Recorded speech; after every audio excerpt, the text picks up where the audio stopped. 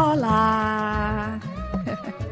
My name is Ola, spelled O-L-A. But I find a lot of people playfully say hola to me when connecting with me. Hola, spelled H-O-L-A. And I like it. Why? Because it's the beginning of a conversation on who I am and why you do want to connect with me. So, I encourage you to listen up. All conversations here are about personal development based on the principles of fairness, compassion, and commitment. So, let's holla in.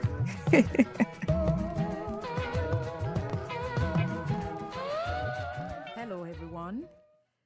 I'm Hola Williams. Welcome to today's episode. Today, I'm starting a series I've termed Be Kind or Be Nice.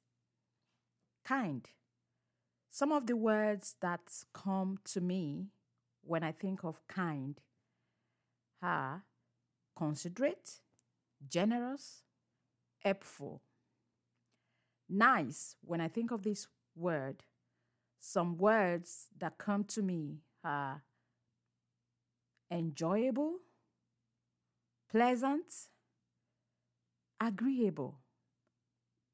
When someone is being nice, they tend to agree with you, wouldn't you say? So, are there situations where kindness is preferred to niceness? And if there are these situations more? And so, should kindness dominate our experiences more? This is an area I am researching because I believe kindness can make our lives more meaningful. But I also believe there is tendency to confuse kindness with niceness. I actually strongly believe a lot of us confuse the two, and that's why I see some people going into like defense mode when you're talking about kindness. I think people are confusing it with niceness. And that's why I'm researching this area. I'm speaking to people, trying to understand the psychology of kindness and niceness. So, like I said, that's why we don't see as much actions demonstrating kindness as we should, because people are confusing the two. So, a story I heard intrigued me, and here goes the story. There was a lady named Pat. Pat was on a queue to be attended to in a service area. There were 3 tellers, namely Kim, Roger, and Shane. Pat prefers Kim to attend to her. She's known Kim for a while, and she feels more comfortable around her. So when it was our turn to make the move to be served, she told the person, next in line to her on the queue to go to the next available teller because Kim was still attending to another customer. So the next available teller happens to be Roger. So Pat kept on waiting. Roger attended to this customer. Then Shane was available. Remember, Shane is another teller. The 3 tellers are Kim, Roger, and Shane.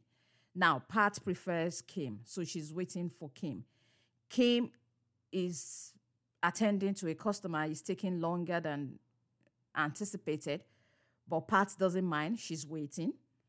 So every other person on the queue behind Pat is asking them to to be served by maybe Roger or Shane as the 2 of them become available. So it so happened that while Pat was doing this, Roger and Shane had served about 8 different customers in a time span of about maybe 25 minutes, as the story goes. And Pat kept on waiting. Now, was Pat being fair to herself by waiting? Another question, was she fair to the organization she was working for? And was she even fair to her teammates, the other tellers? Was she fair to Roger and Shane by that action? We tell our little ones to take turns. Why? Because it's deemed helpful. Helpful to our little ones, as this action promotes order. Plus, it's the civil thing to do. Taking turns, also, it's helpful to others on the queue, as it demonstrates respect of their time. And that's why we tell our little ones to do this. Is that not why?